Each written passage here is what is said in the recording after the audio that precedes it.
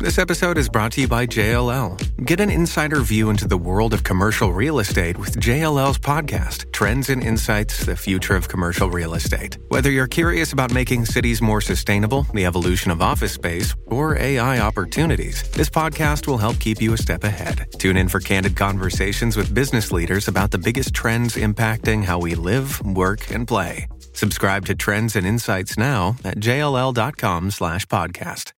So is this country facing a wave of terminations, people being fired as mandatory workplace vaccination policies come into effect? We know it's happening at, many government levels. Some employers are bringing it, other institutions, things like that. And we know there are some people who will not be vaccinated. So ultimately, push will come to shove and people will lose their jobs. There's no doubt about it. How many it shakes out to in the end remains to be seen, but there will be some for sure, and it could be a sizable number. So what do we need to know, and what are the legalities surrounding this? We're going to chat now with Howard Levitt, who is the senior partner with Levitt Shake Employment and Labor Law. Howard, thank you for your time this morning.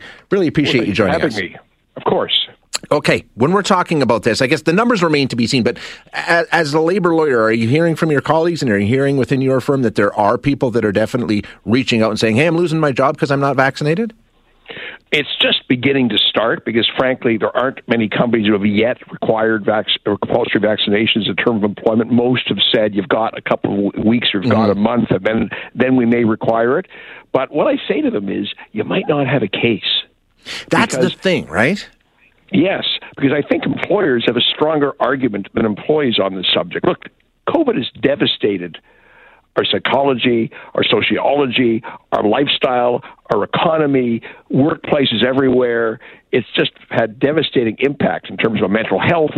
And employers have a legal obligation to keep the workplace safe. Simple as that. Occupational Health and Safety Act and common law obligation to keep the workplace safe. The best way to keep the workplace safe is mandatory vaccinations. That's just a fact. So if you say you have to be vaccinated, employees say, well, I won't be, and you have to terminate them, who's the court going to side with? I think probably the employer. What will be the determining factor? I mean, the rights of employment versus, as you say, the employer does have an obligation. If they've got 99 people in their office who are vaccinated and they've got one who isn't, the 99 should outweigh it in terms of the public health risk, right? Well, I'm not sure if I do it as on a pure arithmetical basis that way, but yes, the 99 versus 1 simply means that there's not very many people to potentially terminate. Right. But and you can argue if 99 are vaccinated, it's not much of a public health risk. But the employer wants to say we want everybody vaccinated because we want to be able to tell our customers everyone's vaccinated. Don't worry about coming here. That's one thing. We want vaccinated people coming in, and maybe you'll contract some COVID from them, which although you may not get sick, you may pass it on to your kids or someone else. And it's not absolute immunity, vaccines. It's largely immunity. So if you want to avoid risk entirely, require vaccinations. It's the gold medal standard. So if an employee is going to say, I refuse to vaccinate, and they don't have a medical or creed exemption, and those are very, very, very narrow, then I don't think the court's going to be very sympathetic. Yeah, I mean, ultimately, that's what it'll come down to, the battle of the individual rights versus the right to providing a safe workplace and yes, doing right, their business, right? You're right. And privacy rights, you can argue, versus safety rights. And safety trumps privacy every time at law. Okay.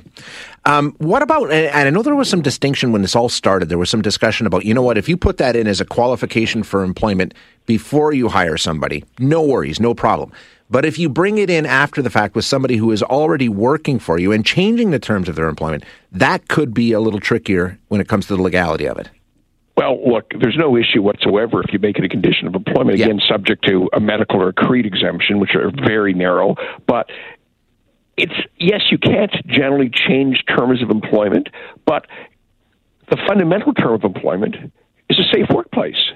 So you already have a legal contract with your employee, even if it's not in writing, to maintain a safe workplace, because that's written in by statute into every contract. So you're not really changing a term of employment. You're simply finding a route to enforce that contract. So I don't think that's a very strong argument, that it's a change of terms of employment and therefore a constructive dismissal. I think that's a weak argument. Lawyers might be saying that in order to try and get business, but they won't, the business won't last very long if the first case loses and has to pay a lot of legal fees for nothing.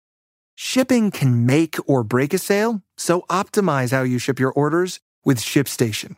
They make it easy to automate and manage orders no matter how big your business grows. And they might even be able to help reduce shipping and warehouse costs.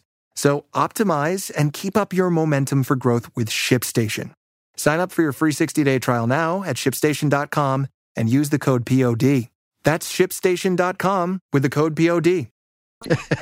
Is there a difference between, I know governments are bringing this in because they have the ability to do that. Some private employers are, some aren't. Is there a difference between a government agency bringing this in versus a private? Do the private entities have a little more leeway in this regard? Well, I think maybe the other way around. Okay. If you're the Parliament of Canada, you can legislate it. You can legislate that everyone has to be vaccinated, even if they work from home. A private employer could never do that because it's totally unreasonable. What do you care if somebody working from home is vaccinated or not? They're not interacting with anyone else. If you try and impose that as a private employer, you're going to lose any dismissal case. If you say that as a government with legislative authority, like the legislature of Alberta or like the Parliament of Canada within your particular domains, well, you can't win a case if the legislation permits the employer's conduct. Gotcha. Okay. And we just got a text, and this is, I guess it's the point. It says, in this case, governments and businesses can impose any dictum they want. All they have to do is frame it as health or safety issues, which I guess is true. But, when it comes to law, we often look at precedent. Is there precedent? There has to be some sort of threshold they have to meet, right? Well, if you're talking about legislation, there's no threshold. Okay. Parliament can be arbitrary if it wishes to. A Parliament can do anything. There's only charter protection against legislation, and this really doesn't impact the charter because other than, again, medical and creed exemptions, which are there anyway. So employers have to be reasonable in terms of their policies, not so much government. But it is reasonable. That's the point. It's not reasonable to say people working from home have to be vaccinated. That's ridiculous. What do you care? But it is reasonable for an employer to say, you can't opt out by working from home. We want you at the office. We require you to attend the office. The employee says, well, I won't be vaccinated, so therefore I want to be accommodated by working from home. And the employer can say, absolutely not. We want you here, and we want you vaccinated here. So what are you predicting? We're hearing a wave of terminations and all kinds of legal challenges. Ultimately, will that first case be the test, and then after that, everything goes away? Are you expecting this to be something that dominates our courts going forward? I think it's lawyers trying to create business for themselves, making these predictions of massive waves of terminations and lawsuits. You have to be prudent. I would say to any employee coming to my office, issue a claim within the 2 years, then hold off. Wait until somebody else is the president. You don't want to waste a lot of money on this because you're probably going to lose. And then you'll not only pay my cost, you'll pay the employer's committee. Right. That's the other side of it, right? The money can add up in a hurry. Oh, you go to trial on this and you argue constitutional issues, you're going to be into hundreds of thousands of dollars in legal fees. Hey, Howard, good question from somebody. Last one, I'll let you go. If you do get sacked because you refuse to get vaccinated, all the other conditions applying to termination of employment would be there. Severance, all the rest of that stuff. None of that changes, right? No, I'm saying the opposite. I'm saying if you get sacked, you won't get any severance. Really? Why? There's no issue of firing someone and paying severance. That's easy. I'm saying I think this is cause if you refuse to vaccinate. Interesting. Okay. And wow. And if you work in a location or environment or in a job where you have close contact with other people, whether they be coworkers, customers, members of the public, I think it is cause to not vaccinate. Look, there's no case on point, but that's my best view based on general press and the public safety issues in the workplace. The courts are siding with the employers on these things, generally. Interesting. Okay. Great insight, Howard. Thank you so much for joining us today. Anytime. Thanks for having me. Yeah, appreciate your time. That's Howard Levitt, Senior Partner with Levitt Shake Employment and Labor Law.